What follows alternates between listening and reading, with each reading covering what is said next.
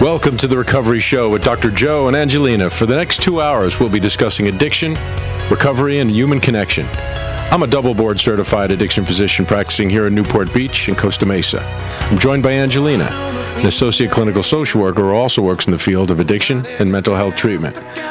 Tonight, we hope to inform you, connect you to the people who can help you, and help you take on life a little bit better prepared than when you started. I'm telling you that it's never that bad.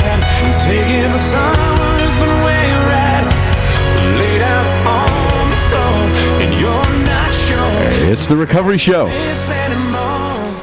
And I'm Dr. Joe. And I'm Angelina. And we're back for 2018. We are. Oh, I missed you guys so much. We missed you I'm too. so glad you're here. Rip, I haven't seen you in 3 weeks. Oh, It's my been God. a while. Seems like a year. You're a late Christmas gift. It has been. It has been a year. It's been since last year. You're It's a whole right. year. All You know, right. I was listening to that intro, and that's a little outdated. It's wrong in so many ways. It is wrong. Okay, first of all, we're not a 2-hour show anymore, a 1-hour show, because you guys have a very short attention span. And so do we. And so do we. So we're going down to 1 hour. And what else has changed, Dr. Joe? Angelina, you've gotten licensed. I am. So I'm now a licensed clinical social worker. Licensed. That's not a license. It is a license. It is. All right. Yep. So no longer an associate clinical social worker, but a fully licensed one. Bam. You're now licensed to make people cry. Oh, that's not very nice. You kind of do. Thank you. Is that applause for my joke? Yeah, moving on from Yeah. that. Anyway, so lots of changes going into 2018. It's pretty exciting. Like what? Well, I feel the same. you do? Yeah, besides those damn New Year's resolutions that you and I... Okay, so a couple of things happened in the past 3 weeks. Yes. I went on the doctors, yeah. Yeah, congratulations. That was very, very exciting. That was exciting. It's coming out soon. I will announce when I'm going to be on the spot. Yep. So we're going to be talking about my program in my clinic. And I had a patient that I ran through. So it'll be all about you, and which will she be did very well. exciting. I know. Yeah. I know, exactly. Yeah, you know you like that. Exactly. Yes, anyway.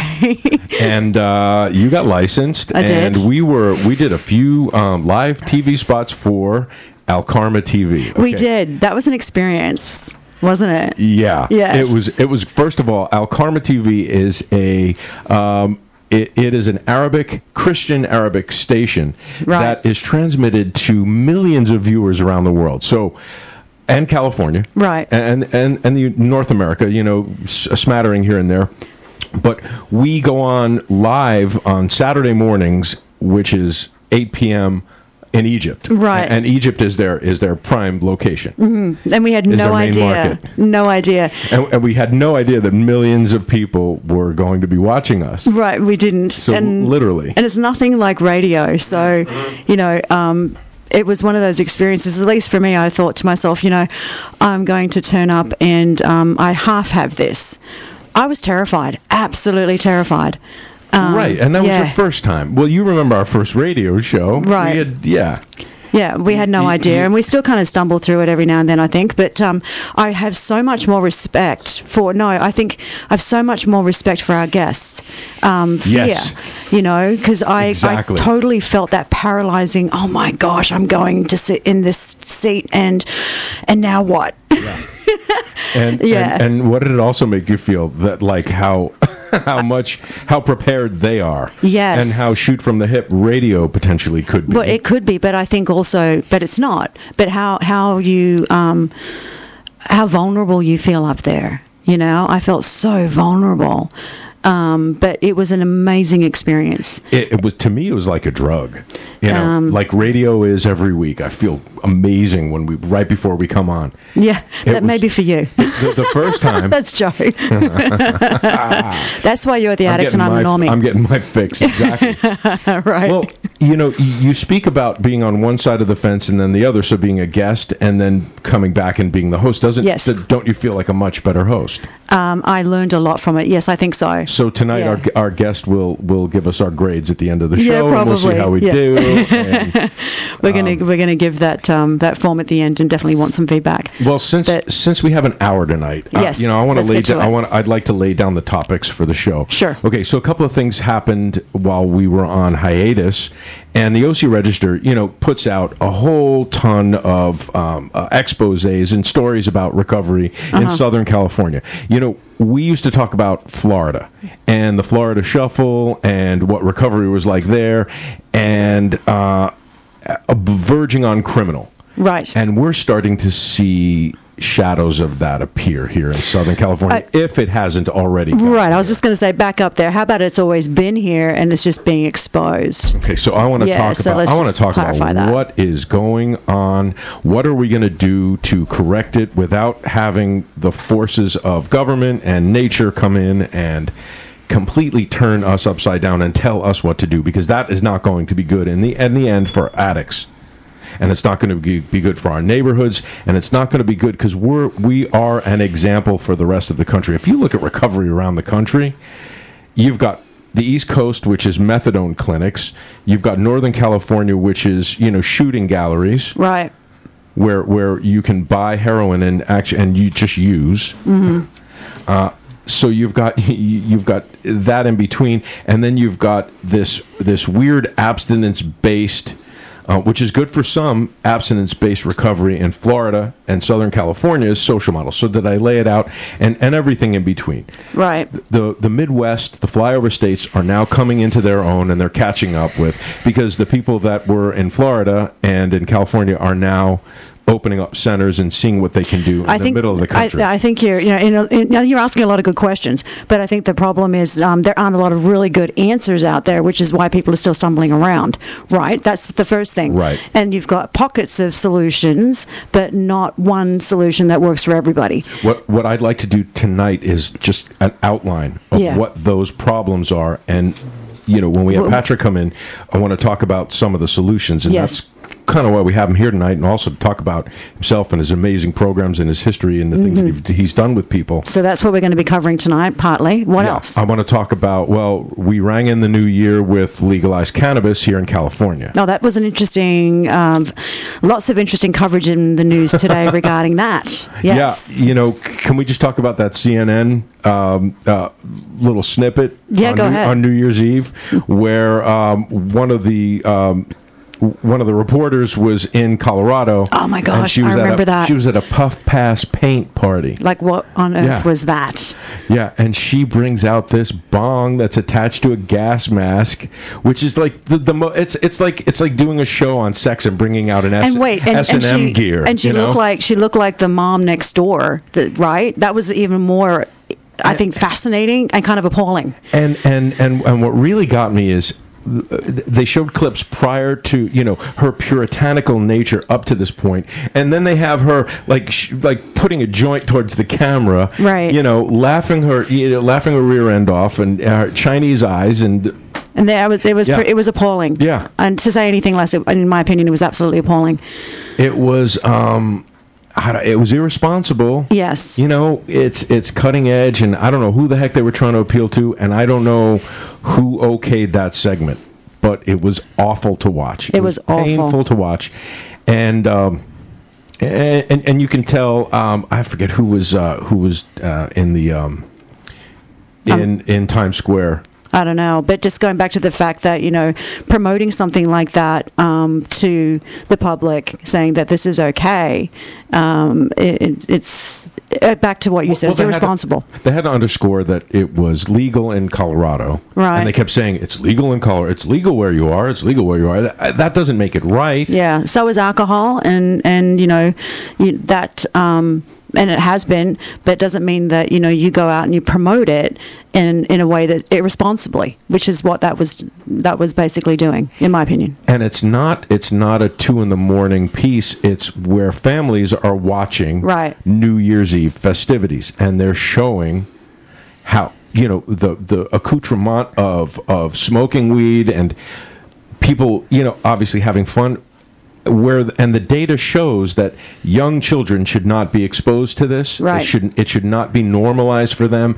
It causes changes in the brain, and some argue that it's a gateway drug. We'll leave that for another show. Mm-hmm. But overall, irresponsible. Absolutely. And I was taken aback. Me too.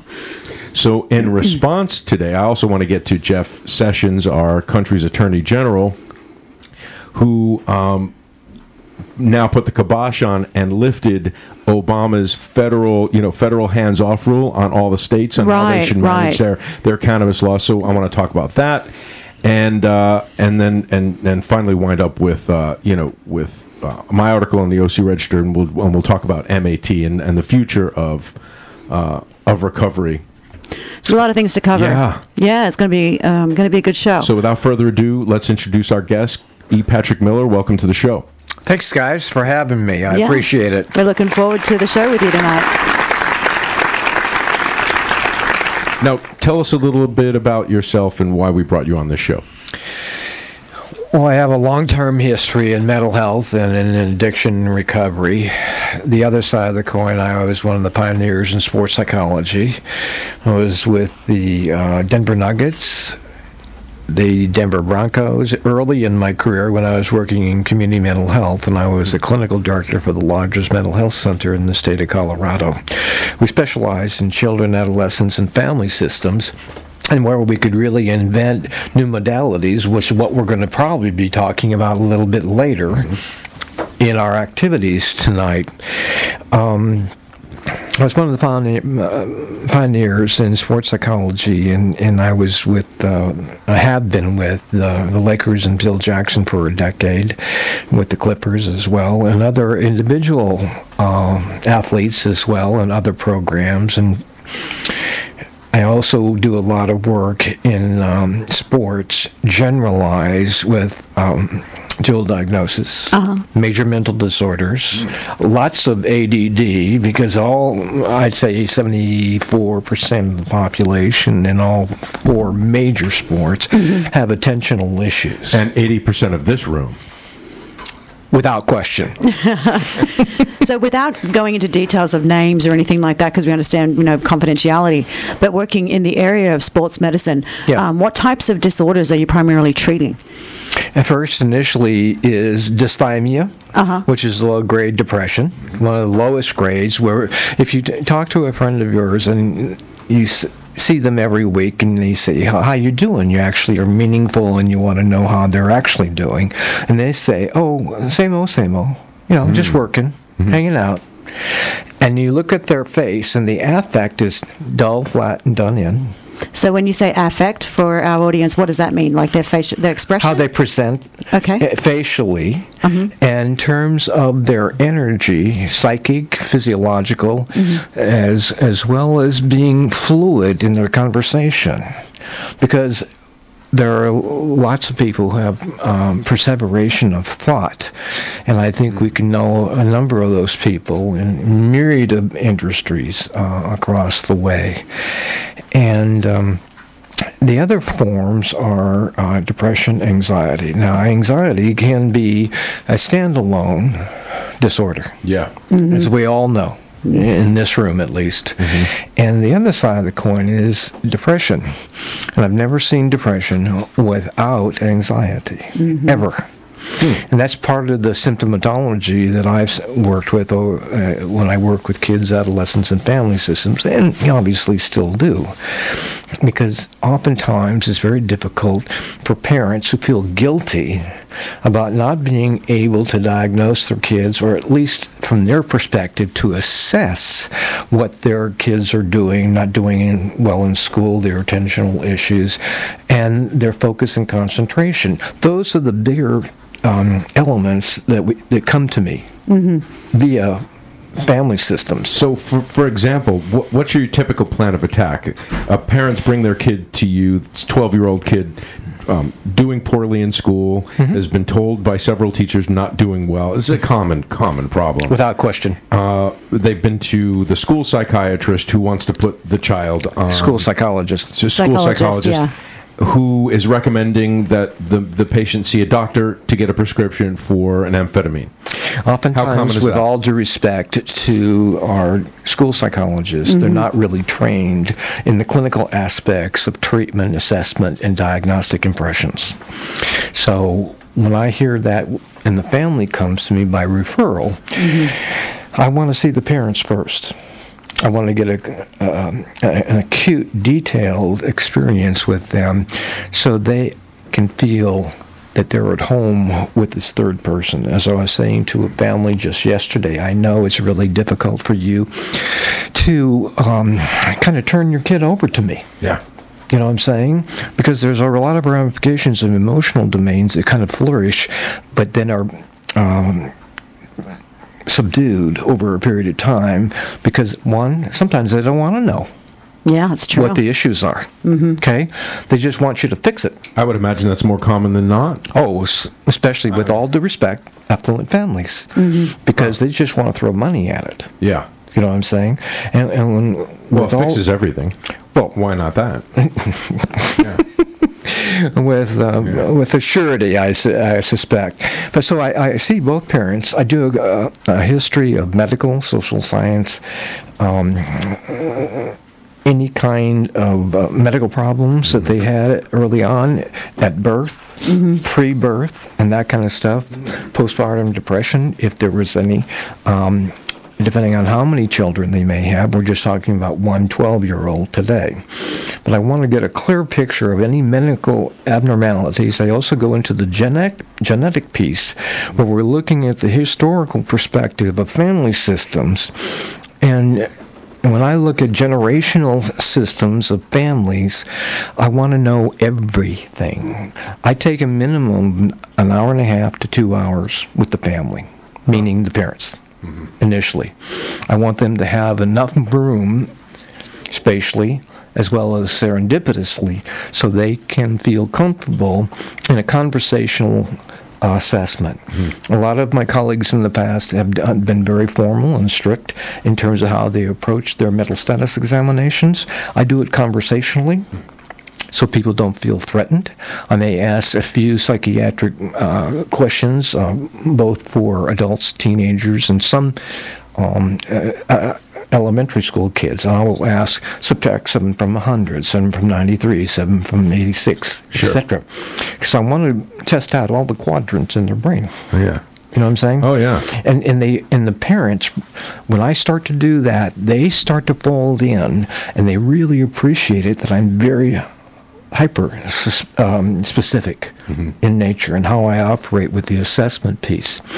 I also ask them to join with me in becoming my eyes and ears and report to me at least twice a week, individually, by phone, not text, no emails, because I don't hear the tonal inflection or the emotional domain that may come through your voice when you're talking about your kid or yourself or your feelings as a parent.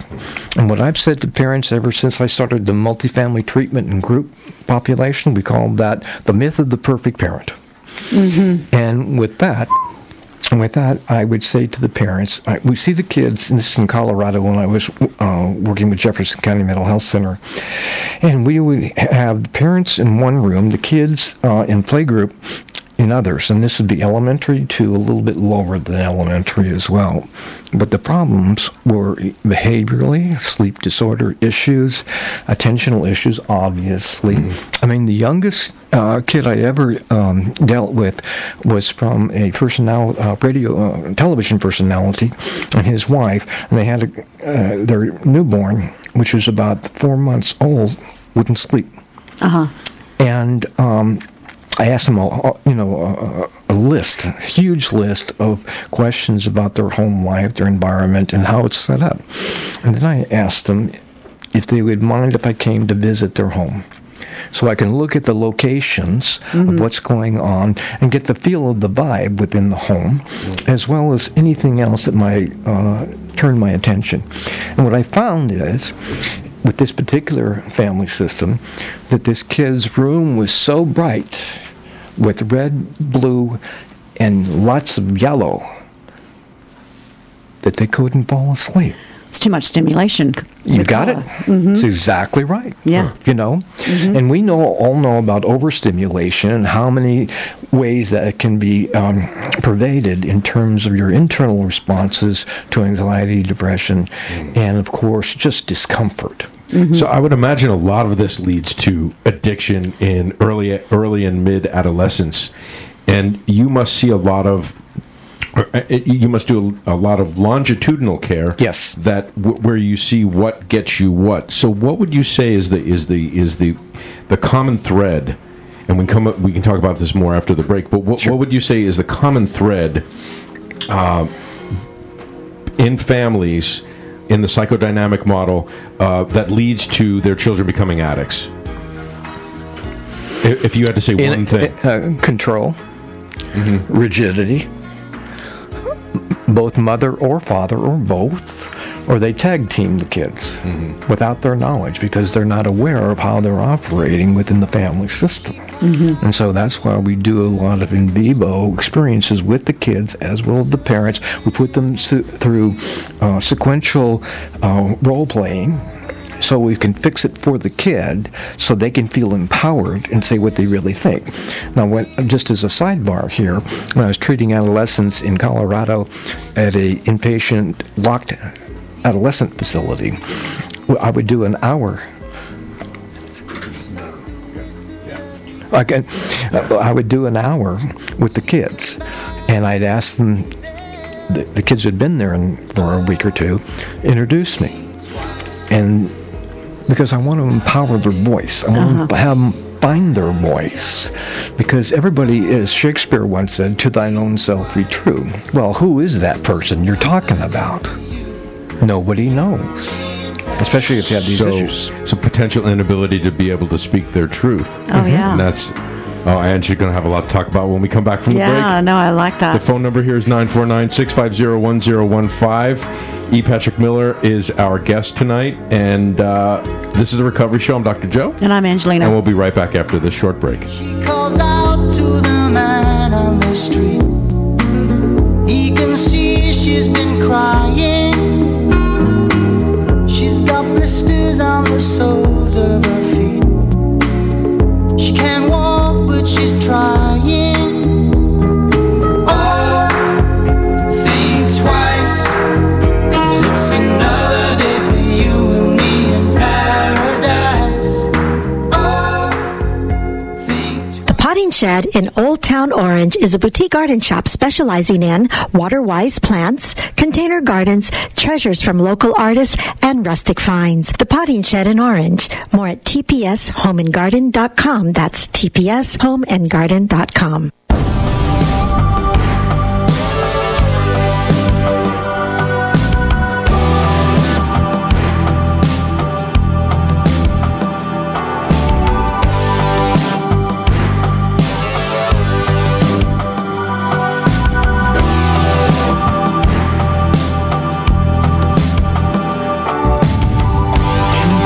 distance, a ribbon of black, stretched to the point of no turning back. A flight of fancy on a windswept field, standing alone, my senses reel. A fatal attraction is holding me fast. How can I escape its irresistible grasp? Can't keep my eyes from the circling sky. Tongue-tied and twisted, just an earthbound misfit eye.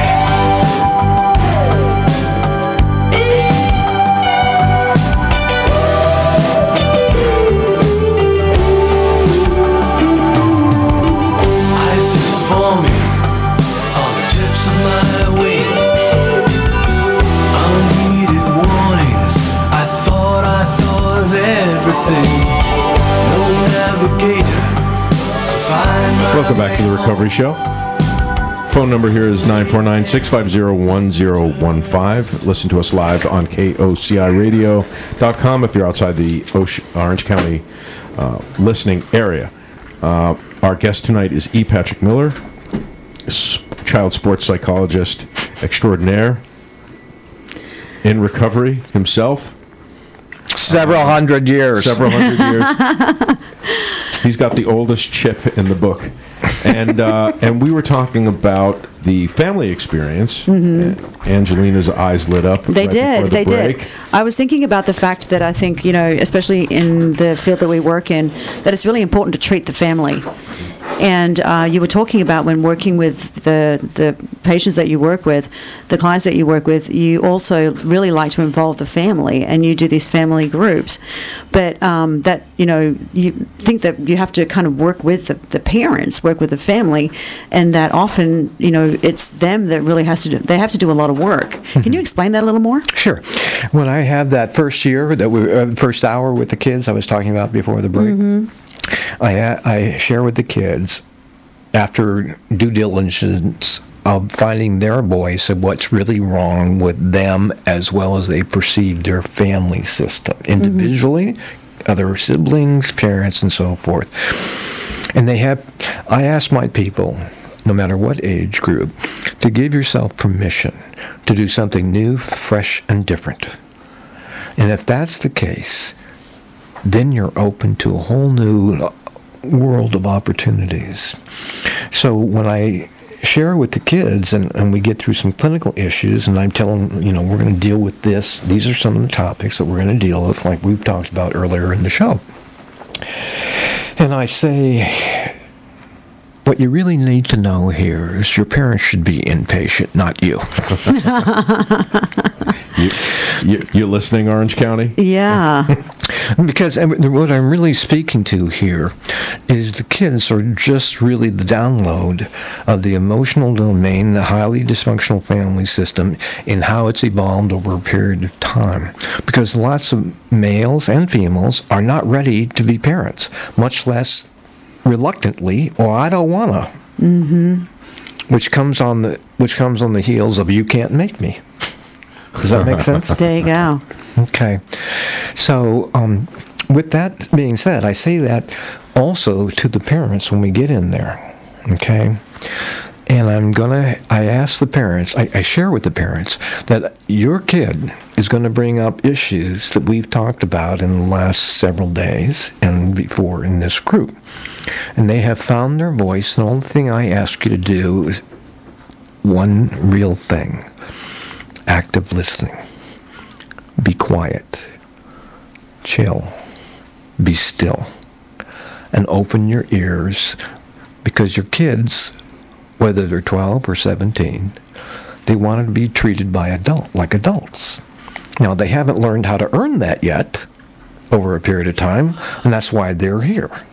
Acting out behavior, oppositional defiance, major mental disorders, early childhood development issues, because I look at all my people from the developmental sequences of life, because I studied after graduate school Piaget and Erik Erikson, the great docs who were geniuses in their own time, and their work still holds 60 years later. I agree. Does that make sense? Yeah, totally. How so, from your perspective? I just think it's about developmental stages of identity. Yep. In a nutshell.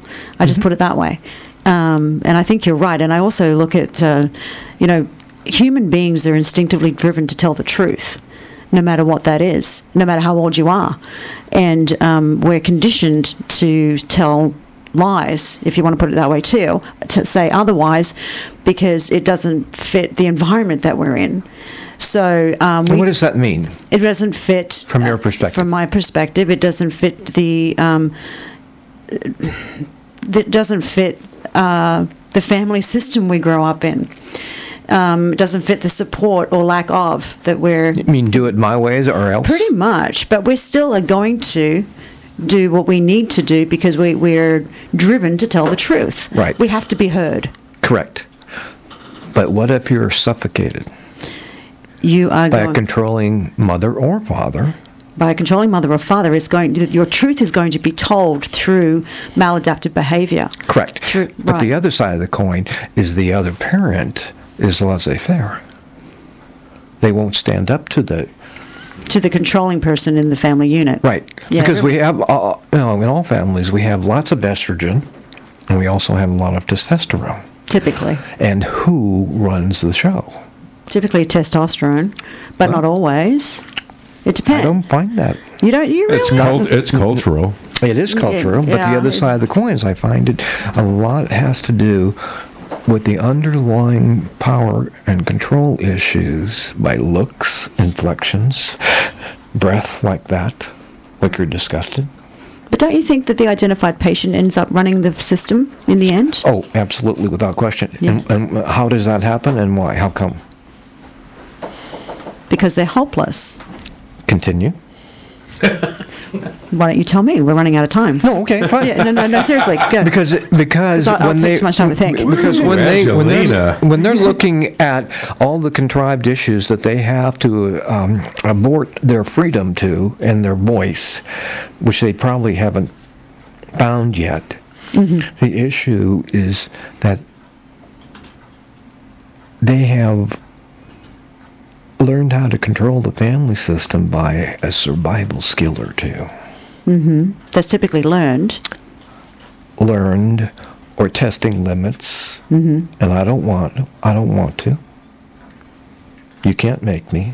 Uh-huh. Or they subterfuge their behavior by acting out, or in what I say to people all the time, acting in, which is probably what you were adjusting to when you were talking about acting out. Yes. But internally suffocating themselves because they don't have permission. Yeah. But I go back to they will tell their truth. Yes. And that will be through, it'll be through substance use. Mm-hmm. It'll be through self-harm. Self-harm, yeah. Mm-hmm. Oh, without question. Yeah.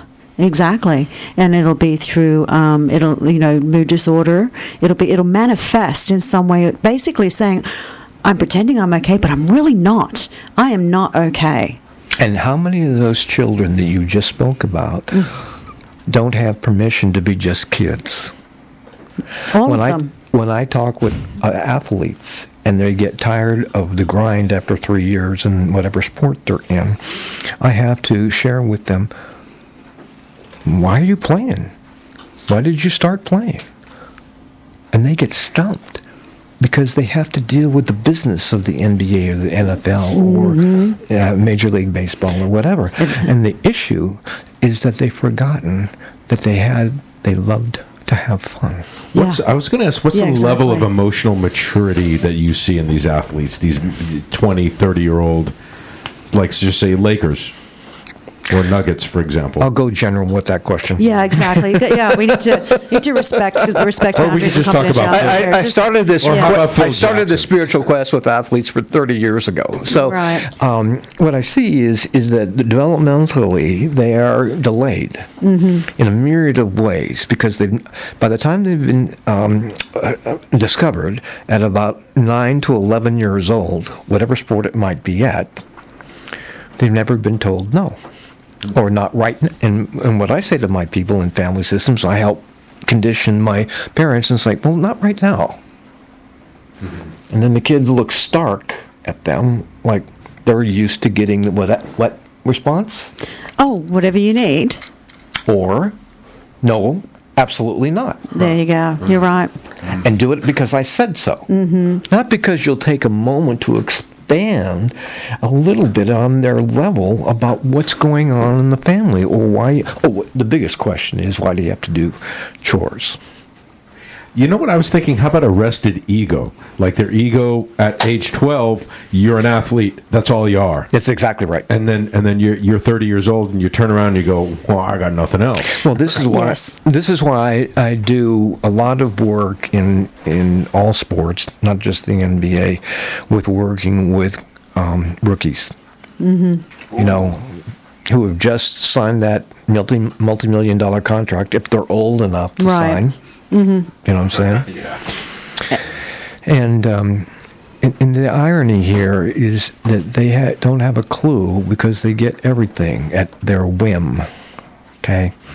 I teach them about the 5 points of empowerment, and maybe we can do that the next time or after this break. The 5 points of empowerment, which are really dedicated to developmental sequences of life. But I think in working with people that are high caliber celebrity and things like that, because I think both of us do that, is being able to identify, and this was just something I was thinking about, is that, when they were passionate about what they were doing before money became a part of it, before they started, like what you were saying, not being told no, and not being that pressure.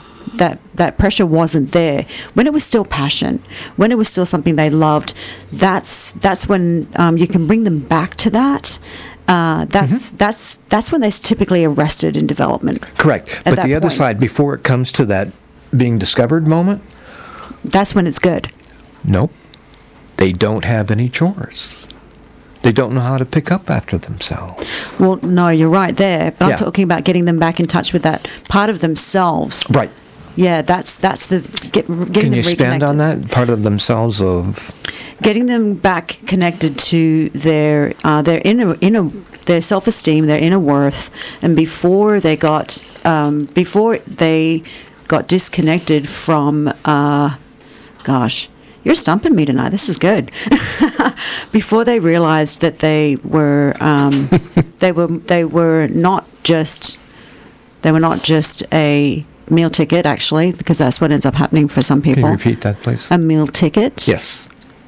And that their what they were passionate about was not something that was theirs, because everybody else starts to make money off of it. It becomes a commodity.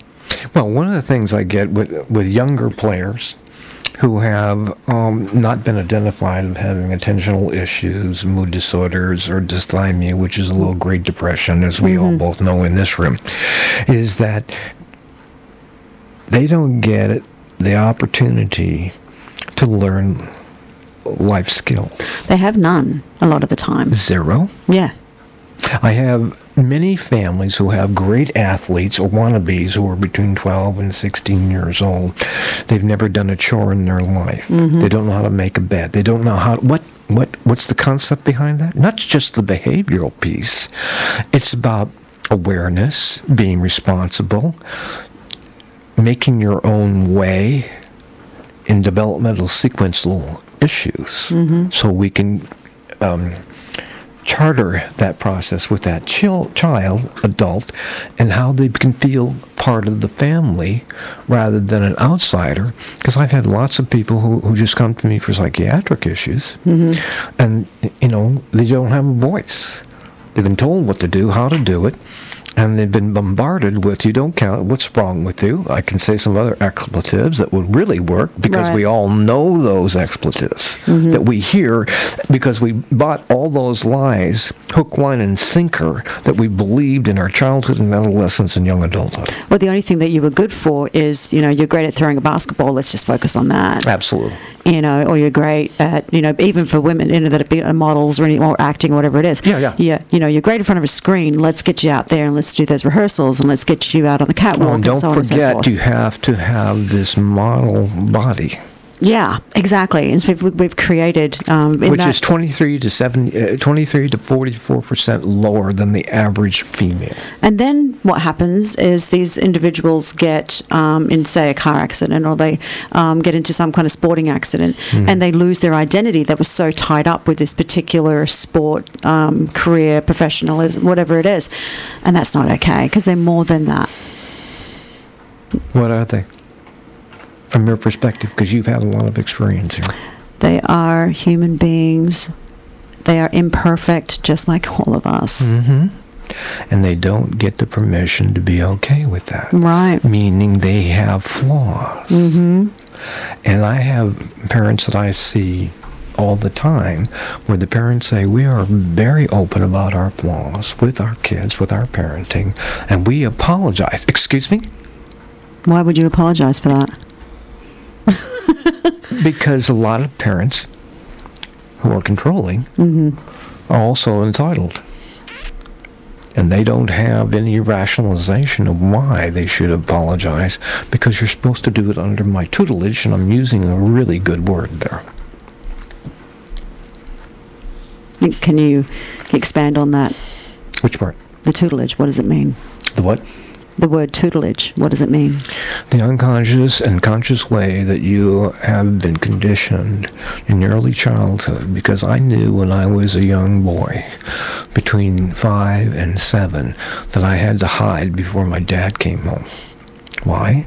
Not that he would do anything rash or beat us up or spank us, but we didn't know what his mood was going to be like, because I didn't find out until later when I finished graduate school that he had these moments, flares, if you will, of impulsivity, anger, rage, because he didn't have a father when he grew up, who left him at 2 years old, lost his mother and his only sister in a boating accident when he was 9. So he was orphaned in a myriad of ways for the next decade.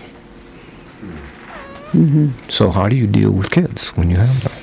Right.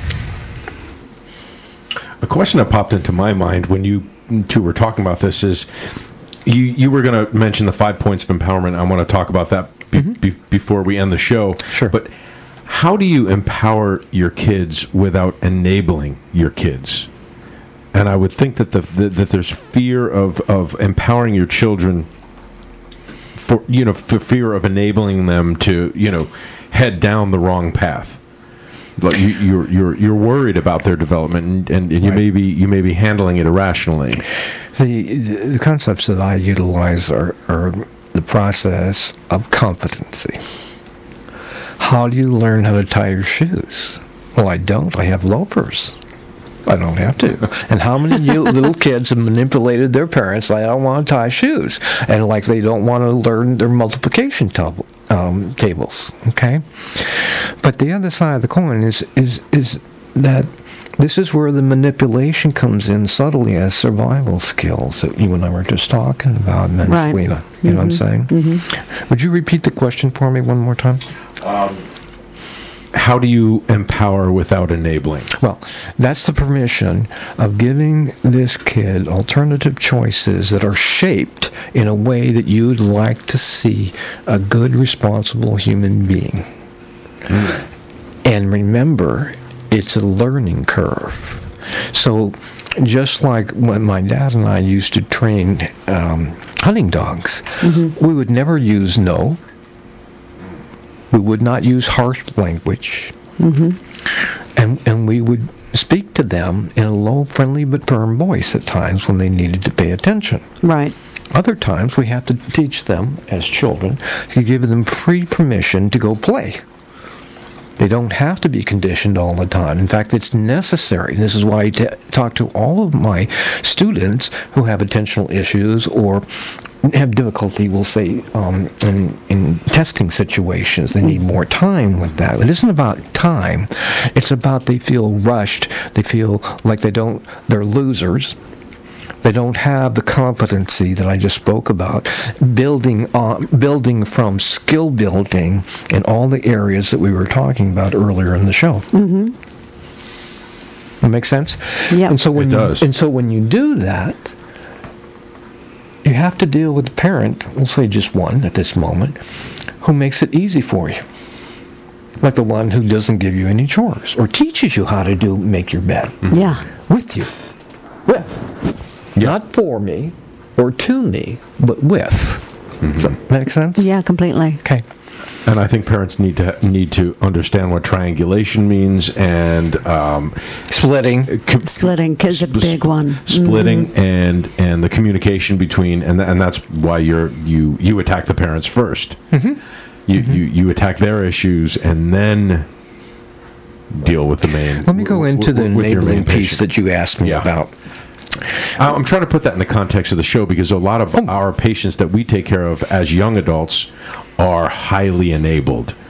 And They're good that keeps manipulative them in their kids addiction. because it's a survival skill that they didn't know what they were doing. They just found a way. And they found out that I can piss my dad off very quickly, get what I want because he doesn't want to talk to me about it. Yeah. Or mom who's trying to fix me without my permission. You know what I'm saying? Oh, yeah. Angeline? Oh, yeah, totally. Yeah. Patrick, I took you off your thought though. Empowering without enabling. Right. Go ahead. So the enabling comes when you have overbearing parents who want to make it better. They have the best interest in your growth and development, but the other side of the coin is that they are not free. They're not the ones who feel competent. And when I was first starting these multifamily groups, we said to all these parents on the stage that there's no rule book here.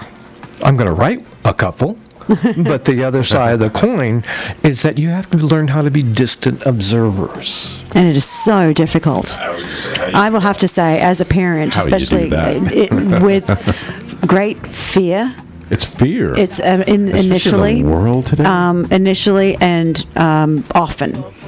But you have to do that in order to be able to encourage and allow your children to be who they are, because ultimately they're going to be who they are anyway. Which requires permission from parent to just learn how to be yourself, because you don't know who you are, as Shakespeare once said. Right.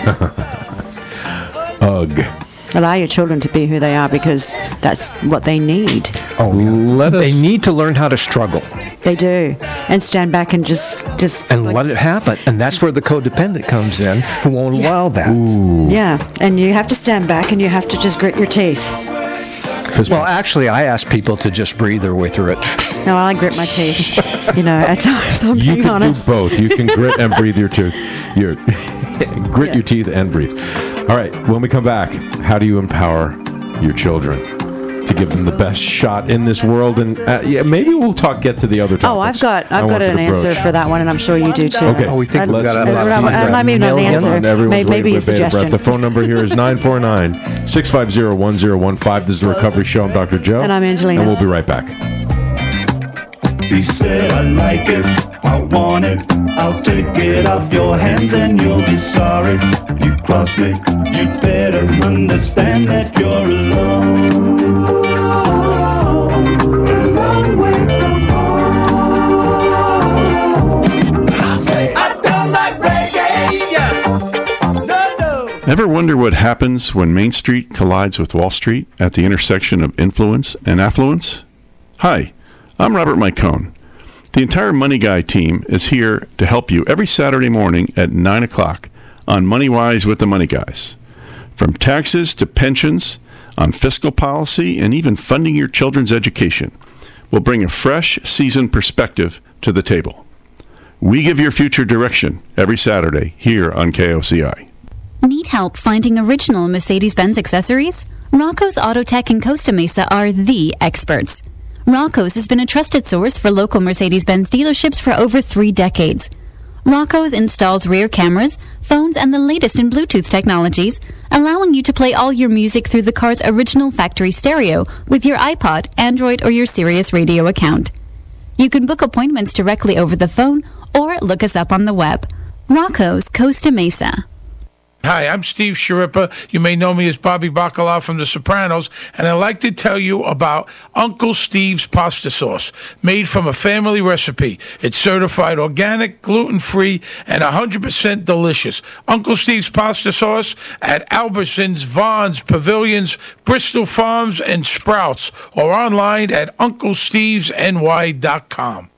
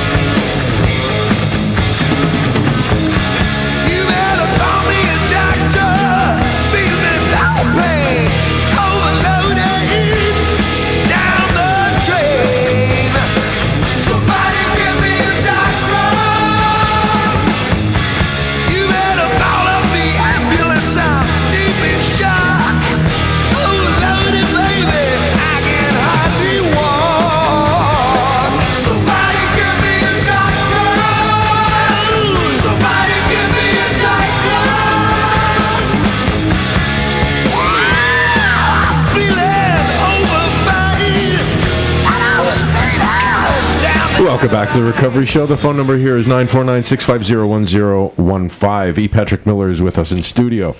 So, E. Patrick, I don't know why I call you E. Patrick. It's Patrick. It's Patrick. It's E. It's who you ever want to call me. I'll come. Your 5 points of empowerment, yes, you kind of teased us with before the break. Mm-hmm. How can we make our kids the best people possible and give them the best chance at growing up in this crazy world, mm-hmm. this small world, this, disjointed, disconnected, small world where you're pushed up against somebody else, but you're as distant as possible from them? Mm-hmm. Oh, you don't trust. How do we do that? Yeah.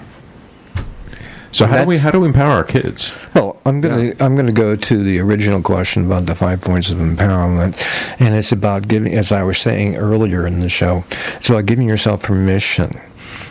And I start with the parents, because it's always the trickle-down effect. Right. Because parents don't realize at times they're always in the fishbowl. Yeah. Especially when they're not doing or talking. And the kids just watch. And as they get to about 7, they go like, that seems chilly. You know what I'm saying? Huh.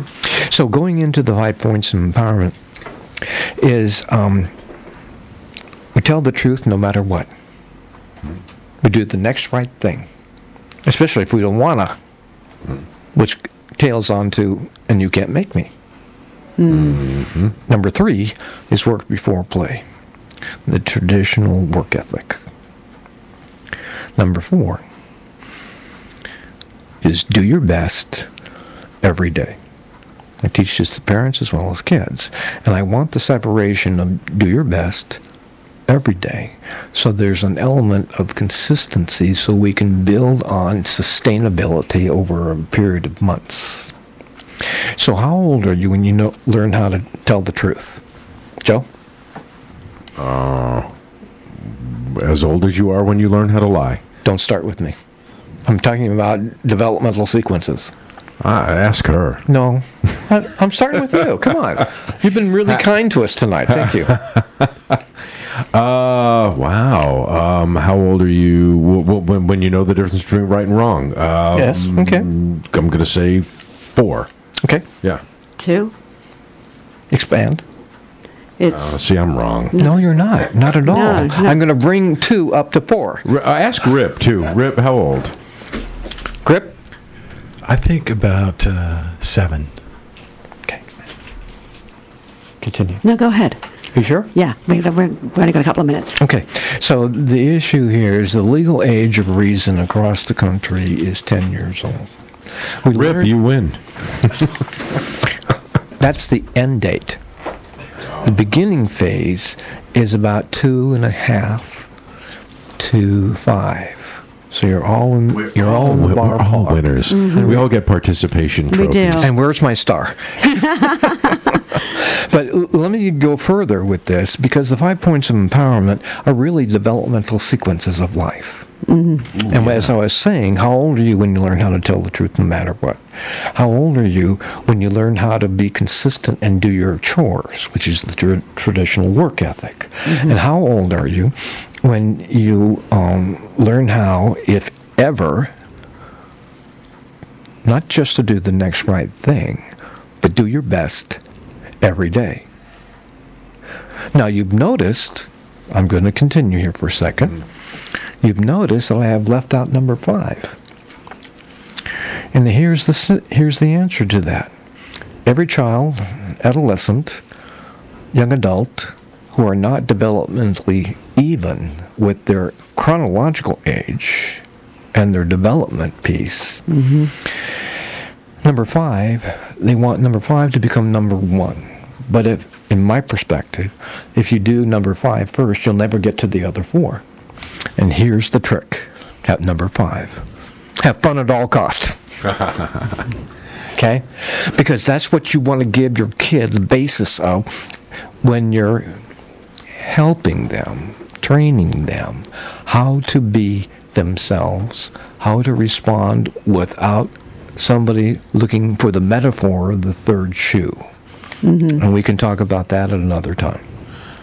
Yeah, they all we're drop. running awfully close to the end. They all drop. That is true. So can I bring in one of the topics? And I think that I teased in the beginning of the show is I'm finished. We're in this state, and probably in a lot more states, cannabis is going to be legalized. And Jeff Sessions, the Attorney General, is going to have his way probably against that, but which means it's going to get into the hands of younger and younger children. So I'm not sure Jeff is going to get his way. Yeah. He's already had two of his colleagues in the Republican Party go after him and crush him today in the Senate. So there's what's that, blowback? Right. On the day he said it. There's going to be some common ground. But eventually it's probably going to be as ubiquitous as alcohol. Absolutely. So how is this going to play in the ability for adults to empower their children? And when we deal with the presence of mind-altering substances and how they're becoming more and more pervasive in society, in families, what are we up against? And what do you see in the future of? Well, I think you go back to one of the 5 steps of empowerment, and that you tell the truth no matter what. You gauge it for the child's developmental sequence, how old they are, what their capacities are, and you share with them when they're ready, developmentally ready, and what's the phrase here? Age appropriate. Yeah. I think that's completely the appropriate, to use your word. And you got to talk about your flaws. I was talking to a family system just a couple of weeks ago, just talking, and they said, we're open. We all have flaws. Our kids know better than we do what our flaws are. And we've had to come to the realization over the last 20 years that we are flawed individuals, and we learn about forgiveness. Because it's all about forgiveness. Forgiveness and transparency, like you said, telling the truth. Because your children know, no matter what, they know when you're not telling the truth. They know what you're hiding. They, coming in and saying, make sure you don't smoke cigarettes when you smoke cigarettes. And they totally know. Well, that's what I call being a walking contradiction.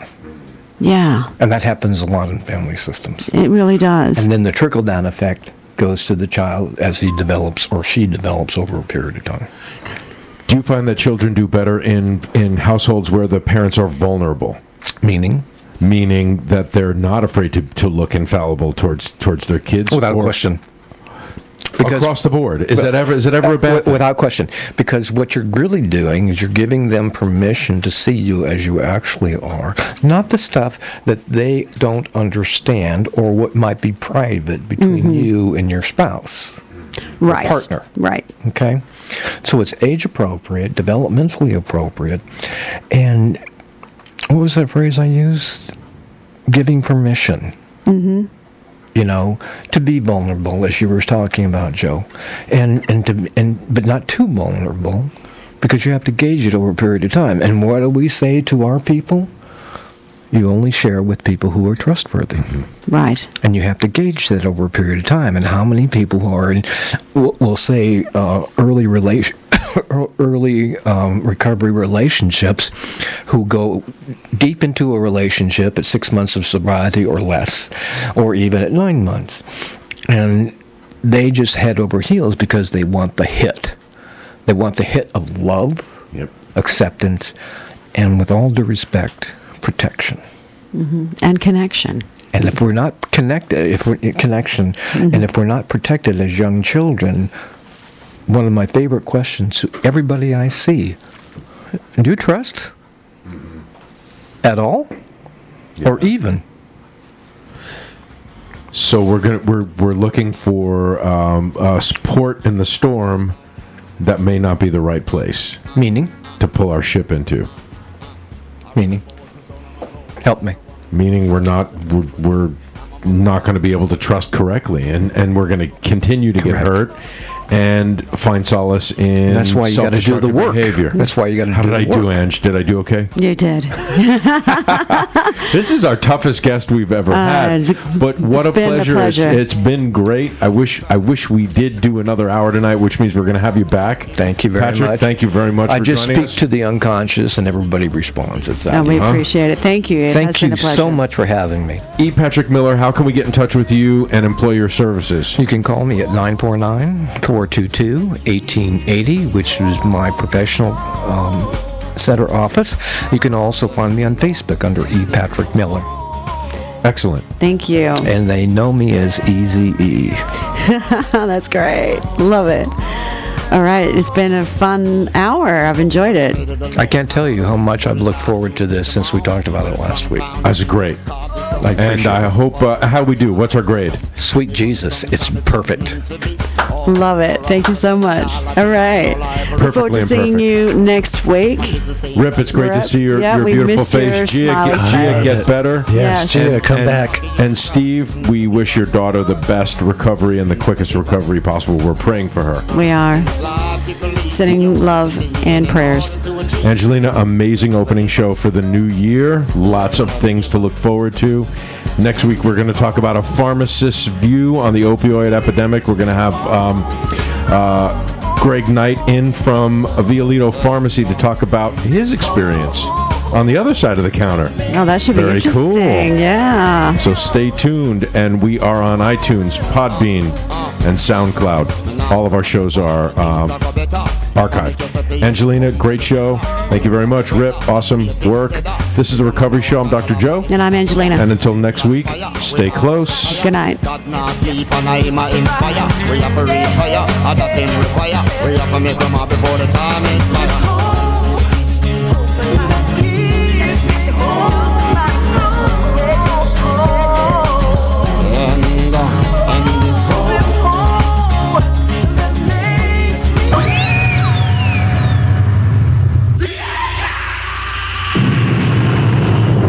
101.5 KOCI LPFM, Newport Beach, Costa Mesa.